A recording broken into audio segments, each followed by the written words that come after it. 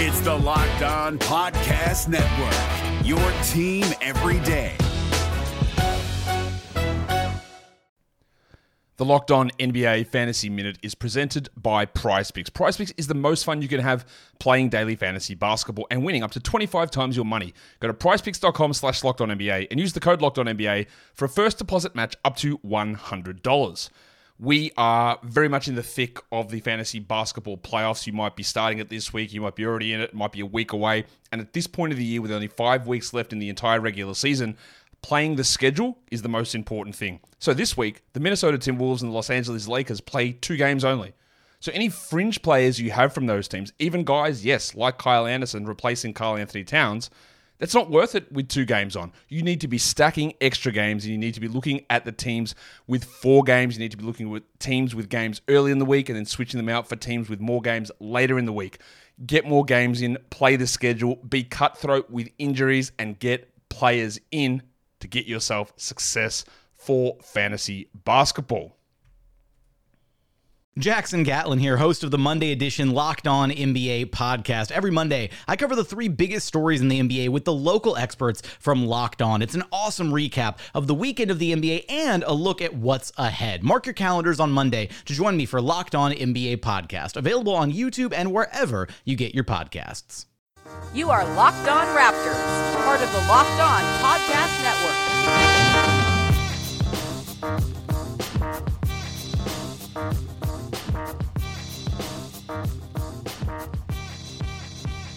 Hey, how's it going? Welcome to episode number 215 of Locked On Raptors for Thursday, October 26th. I'm your host, Sean Woodley of LockedOnRaptors.com and RaptorsHQ.com. You can find me on Twitter at WoodleySean. And the show is on Twitter as well, at Locked On Raptors. We can find links to every episode. Go to the Locked On Podcast Network and the Locked On Network of blogs on FanRag Sports with all the coverage you need from the local angle, from 30 experts across the league, sometimes more experts because there's 2 people to do each show. And those shows are better than this one, I can guarantee you. So yeah, make sure you're doing that. You can find our show, Locked On Raptors, on iTunes. Please leave a rating or review there. Really helps us move us up the rankings, helps people discover the show. And we've also moved platforms. We are now on Panoply, which is exciting and fun. It doesn't really change your listening experience whatsoever, but it's interesting and cool, and it's a nice move up for us. And if you want to subscribe, rate, and review, that would be very lovely, so please do that. All right, so on today's show, I'm going to break down the fourth quarter, the closing minutes of the game against the Warriors on Thursday night, and to do so, I'm joined by RaptorsHQ.com editor, sort of like co-boss at this point, John Gaudes. How you doing, man? I'm good. They haven't updated the masthead, but I'll take what I can get. Yeah, I refer to myself now as a senior editor. Well, yeah, I like that you can just kind of assign yourself a title with SB Nation sites. It's not bad. Hell yeah. Yeah, you should be on the Twitter bio for sure as to who is firing off the tweets, because I am now. Yeah, actually, exactly. So we got to put you on there. Maybe I'll just do that and pull rank over Reynolds anyway and stick you in there. No, I am. Oh, you are? Oh, perfect. Okay. Never mind that. Reynolds is usually on it with that kind of thing. He didn't put me in there until, I think, Game 2 of the second round of the playoffs this year. Or Game 3, the first game at home. So, yeah, he wasn't very on top of that with me. But anyway, John's here. We're going to go through the fourth quarter of the Warriors game, a stretch of play that generated a whole vast range of angry takes on Twitter, and some response from more reasonable folks like myself to those takes. So we'll get into that. But first, I want to tell you guys about our sponsor for today. John, you're from Winnipeg. I'm sure there's lots of ticket scalpers trying to sell tickets to, like, Blue Bombers games and Gaudes games. Do you have a bad experience with ticket scalpers? Man, we have a professional franchise. Like, we have the Jets. Yeah, they're sort of a thing. I don't know. But the ticket scalpers, I'm sure, for them are, like, trying to, like, mark you up insanely for those tickets, I bet. Well, we did have Roger Waters here, and there was a lot of tickets for that. So, yeah, I guess. Yeah, well, you don't have to worry about scalpers anymore with SeatGeek, because buying tickets online for sports and concerts and in person because scalpers are dirty vagrants. It's been a confusing and difficult process for a long time. It's always been hard to find the best deal for the game or show that you want to go to, and none of those other ticket sites want to change that. But SeatGeek is different. They've come along and they've created an amazing app and website that makes it easier than ever for fans to buy and sell tickets. I have the SeatGeek app on my phone, and I used it literally yesterday. Well, I bought the tickets last week, but I went to Fall Out Boy yesterday, and boy, let me tell you, that was very bad. But I bought my tickets on SeatGeek for very cheap, and it was worth the experience to just go and see what Fall Out Boy looks like in 2017. Everything on SeatGeek is designed to make life easier for sports and music fans. SeatGeek does all the price comparison for you by searching multiple ticket sites and ensuring that you get the best possible deal. SeatGeek does all the work, and you save time and money. And they want to help you get the most bang for your buck, too. That's why every ticket on SeatGeek is given a grade based on value. You'll immediately see any underpriced seats and be able to find the best deals that fit your budget. I should have waited to buy my tickets on SeatGeek for Fall Out Boy because yesterday tickets were like $10, and I should have waited it out until the hordes of teens bought all their tickets and there was none left. But anyway, I still got it for cheap anyway, so it was fine. Best of all, my listeners get a $20 rebate off their first SeatGeek purchase. All you got to do to get the rebate is download the SeatGeek app on whatever app store you use. It's free. Go to the settings tab and click add a promo code. Enter the promo code LONBA. That's LONBA as in locked on NBA, all one word. And SeatGeek will send you $20 after you made your first ticket purchase. Download SeatGeek app and enter promo code LORaptors today. Sorry, LONBA, not LORaptors. I'm an idiot. Do that. LONBA. Download it today. Get the promo code. Save $20. All right, John, thanks for bearing with me there. I had a heavy dinner, and I'm having trouble speaking and keeping my breath, so this will be difficult. I had a heavy birthday dinner, so let's see here.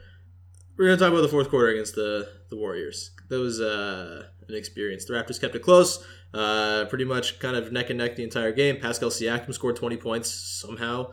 No Bebe, no Jonas Valanciunas, but it doesn't matter because Pascal Siakam came in, played really well. Kyle Lowry, iffy shooting night. I felt like he kind of got it back a little bit late in the game. I don't know. Maybe that's just me trying to project him being better than what he's been. But I thought he wasn't terrible in the fourth quarter. And yeah, it was a fun game all around. It was an enjoyable, entertaining game, a game that forced me to stay up till 1 a.m. because Eastern time sucks. John, I don't know. I guess the thing that was the issue with this game is how it ended, and we're just going to kind of break down crunch time, I suppose. Did you agree with the wide sort of take that the Raptors, they've abandoned their offense and they've reverted to caveman ball? I think I saw someone refer to it as that. And they've lost all of their identity that they've been trying to establish through 4 games or whatever, and everything's gone back to shit, and they've reverted to old habits. Are you buying that sort of line of thinking? Or are you disappointed with how the Raptors ended that game?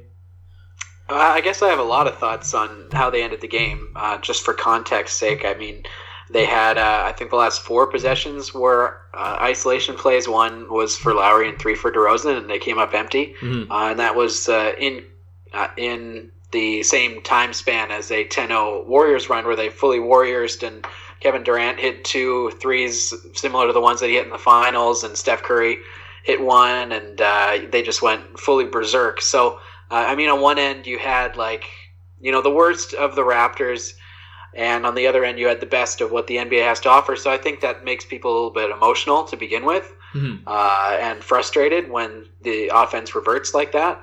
But I think there is nuance to the argument, and I'll just preface this by saying that Golden State is not the hill to die on, because I know we're going to talk about screens and talk about the switching ability of the Warriors and whether a screen would have been a good idea anyway on those Lowry and DeRozan isolation plays.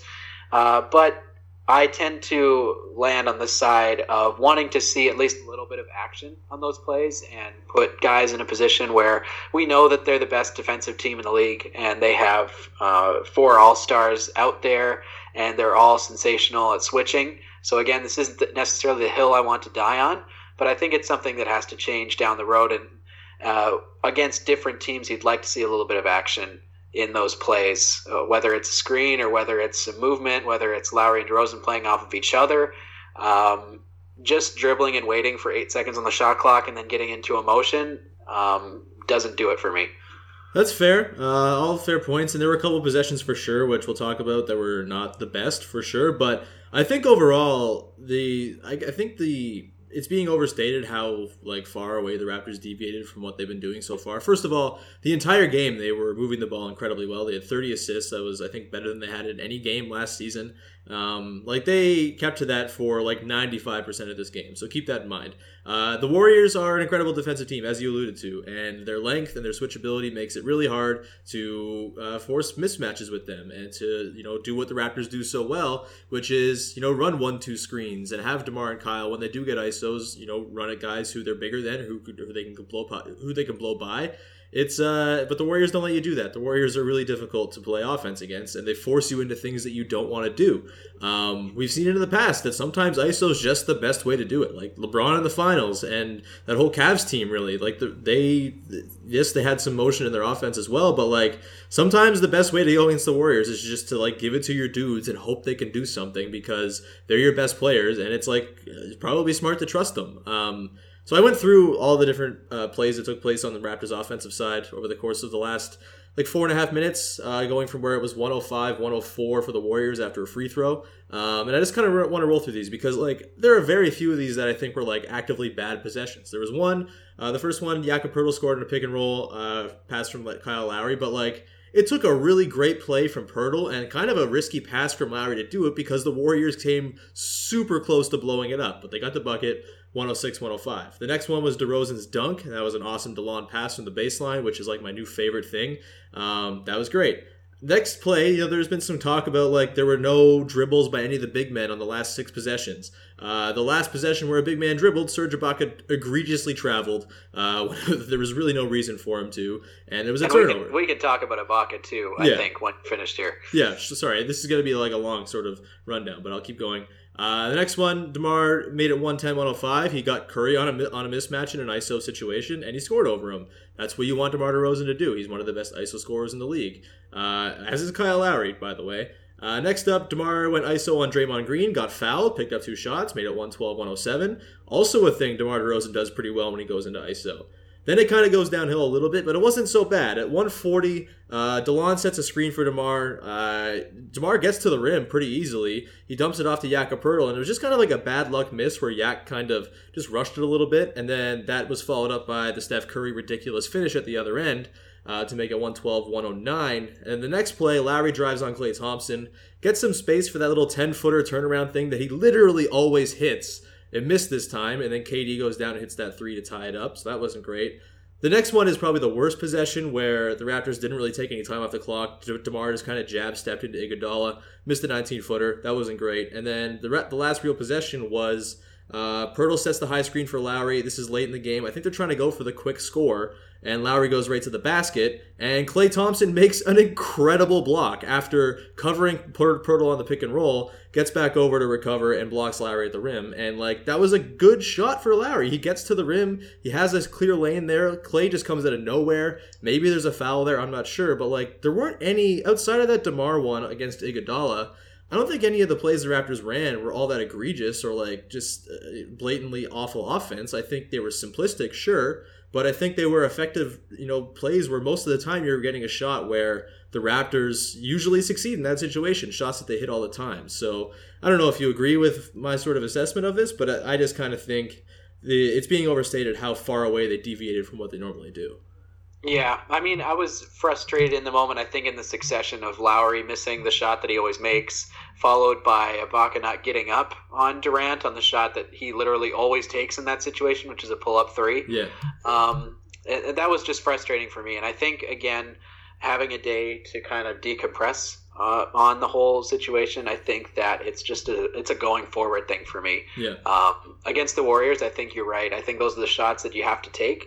And getting into, who are they going to pass to even in those situations, because nobody's making a shot, especially not the lineup that they have out there.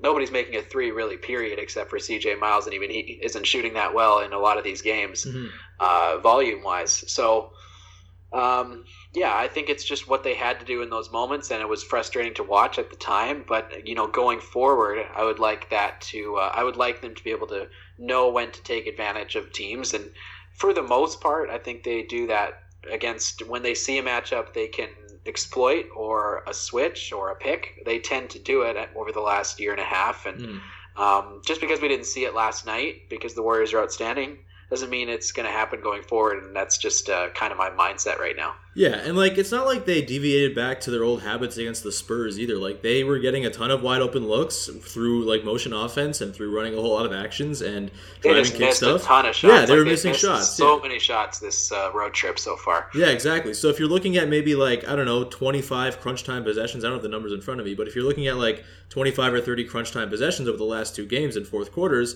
maybe like 3 of the possessions were like egregiously bad and unimaginative. And I think that's like totally fine, and especially because like we're 4 games into this new system, and it was a shortened preseason as well, so there's even less time to adjust.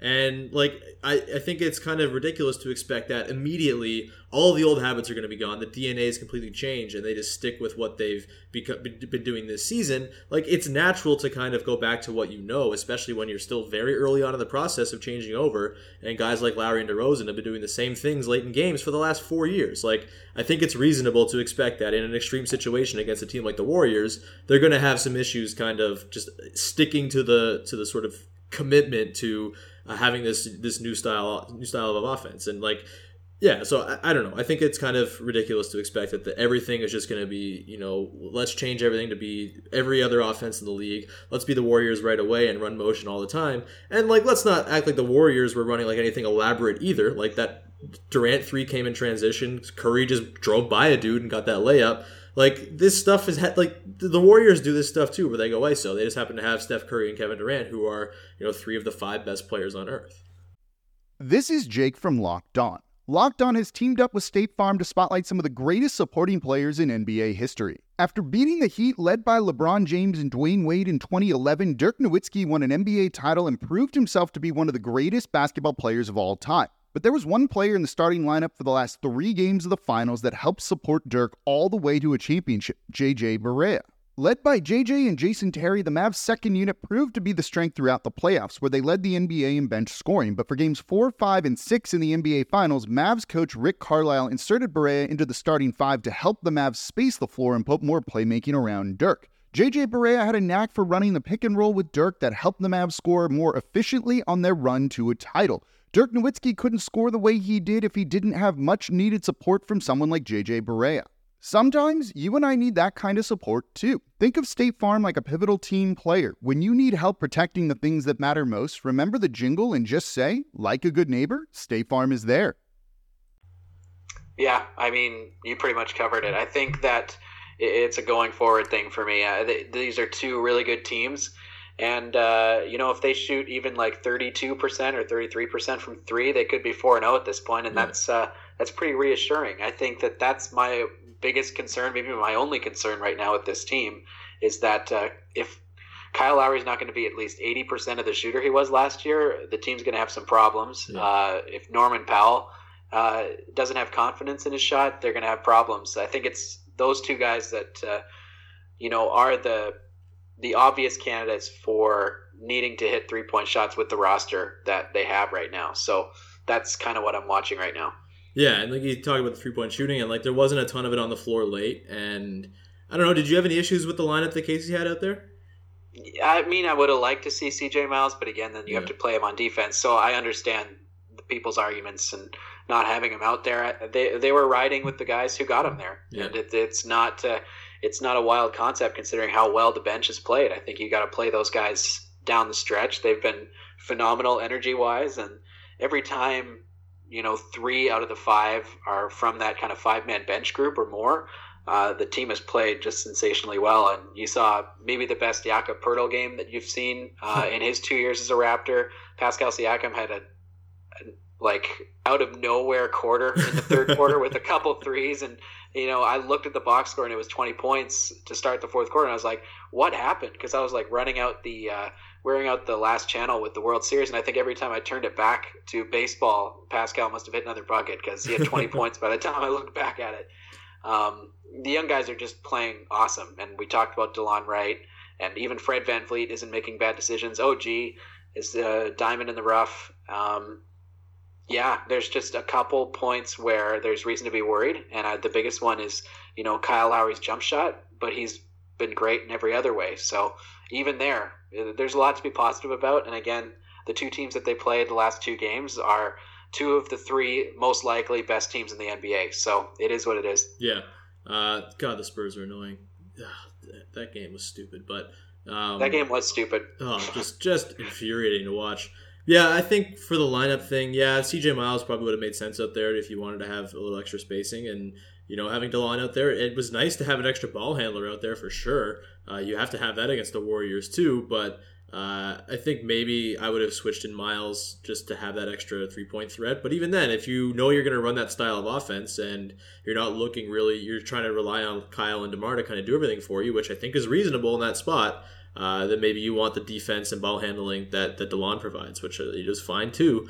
Serge wasn't very good, but you have to have Serge out there in that situation. And how awesome is it to have Jakob Poeltl, a big man who is 7 feet tall, who can actually be on the floor against the Warriors?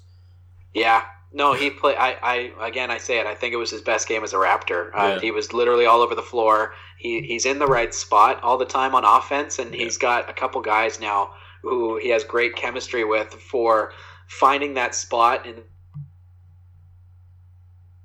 are you there? G has shown that he can make those passes, and DeLon obviously is making those passes really well, and they've obviously had chemistry for a year and a bit now. But it's great to see that chemistry building so quickly. Obviously, it's a testament to how much time they spent together in the offseason, that whole bench unit. And the Raptors have to feel really good about how fast their young guys are developing. Poeltl is just so absurdly smart and just always seems to be in the perfect place to get a dump off or get a high-low pass. I'm big on Poeltl, man. I don't know if he's going to end up starting by the end of the season, but I wouldn't hate it. As much as I think the Raptors have kind of missed Jonas the last couple of games, especially against the Spurs. I'm not sure how much he would have played against the Warriors, but it's really nice to have that kind of depth, man. And the fact that Poeltl is such a different look from what JV brings too. He's a lot more finesse. They're both really good on the offensive glass, which is kind of a nice little zig against the rest of the league zag, and a little thing you can kind of take advantage of unless you're playing the Spurs. It's awesome. Poeltl was so good last night, man. He's just so smart. Him and OG, the connection they have is weird, but also awesome. How concerned are you about Lowry, really? Are you, if 10 is the most concerned, where are you at in terms of, your fretting level over Kyle's early play?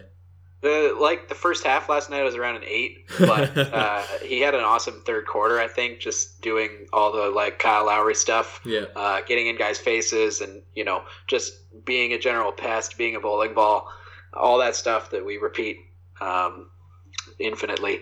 So I guess I went down to about a 6 after that, but I am really worried about his jump shot because this team lacks so much shooting. CJ Miles is really their only trustworthy 3-point shooter right now, and Pascal Siakam, I guess, because the form looks awesome for that guy. So if he gets more minutes, maybe he becomes a shooter too. But I think they still rely so much on, the Kyle Lowry surprise 3 in transition, being able to kick it out and have him make a 3 from 2 steps beyond the arc. It's just those found money buckets that really help them in the long run. So I would like for that to come back a little bit. The shot just looks like it's he's not getting enough legs under it. It looks just a little bit erratic. Yeah. But it definitely doesn't look like something that's the result of an injury or something where he's just kind of throwing it awkwardly. I think the form looks good. It's just that he's rushing it a lot. The legs aren't there. So I'm not, injury-wise, I'm not concerned. I think he'll get around to it eventually.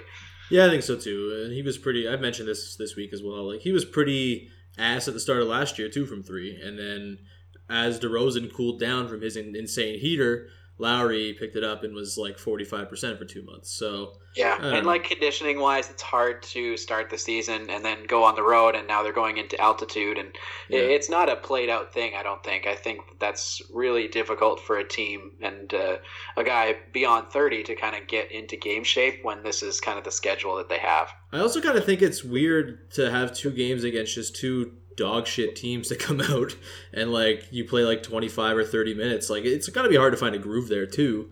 This is all sort of nebulous stuff you can't really quantify, but I don't know. It seems like it'd be difficult. That's why they played 30 minutes against the Bulls and why they played the last 4 minutes, because they had to be out there to get some run. Yeah, absolutely. I think we're kind of in the camp of it's not that bad, and people who are saying that the Raptors are back to their old ways are probably jumping the gun a little bit. Maybe look at the wider picture of the 4 games they played so far this season, and it's not quite that bad.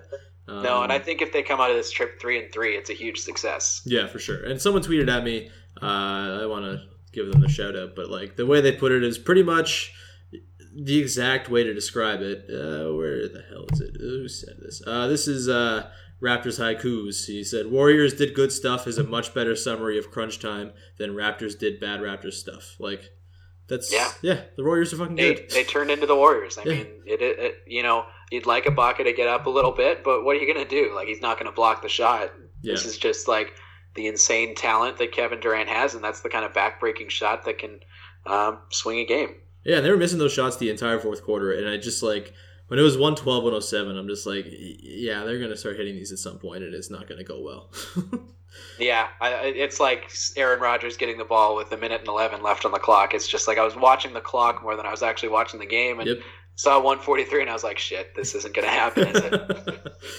All right, man. Well, glad we could talk this one out and get our feelings out there. I feel like we're kind of on the same page at least, and yeah, rewatching it, like I thought it was like not great in the moment. I wasn't all that offended by it, but like rewatching it, I don't think it was nearly as bad as my first impression in terms of what the late game offense was. Like they were getting shots that are good, and the Warriors are very good at defense. So it is what it is. Raptors will take on the Lakers. Friday, I'm going to be chatting with Anthony Irwin from Locked On Lakers. We're going to dive into Lonzo Ball and whatever the hell else is going on with that team. They're not very good, but we'll talk about them, and it'll be fun. John, do you have anything that you need to plug or anything like that? Yeah, we've got, or I've got, I should say, a column starting next week about the young guys. I'm power ranking them every Friday, so the first one should be a little bit of fun because it's been a really good week for them. So that goes up at Raptors HQ. I'm doing the recap in tandem with Daniel tomorrow night. We're trying out something new. Okay. So if you're awake after the Lakers game, you can check that out, or just read it Saturday morning like I know most people probably do. Overtime shows next week, I think. Lots of stuff. Go to Raptors HQ. Yes, John is doing the Lord's work this year. It's stepping up for the void that I'm leaving by becoming more lazy, and it's you're doing good stuff, man. So thanks for coming on, and we'll have you on again and listen to you on Raptors HQ's HQ Overtime, and you'll be on the headquarters soon, I'm sure, as well. So thanks, John. This was fun. Yeah, no problem. Cheers. Hey, Prime members, you can listen to this Locked On podcast ad-free on Amazon Music. Download the Amazon Music app today.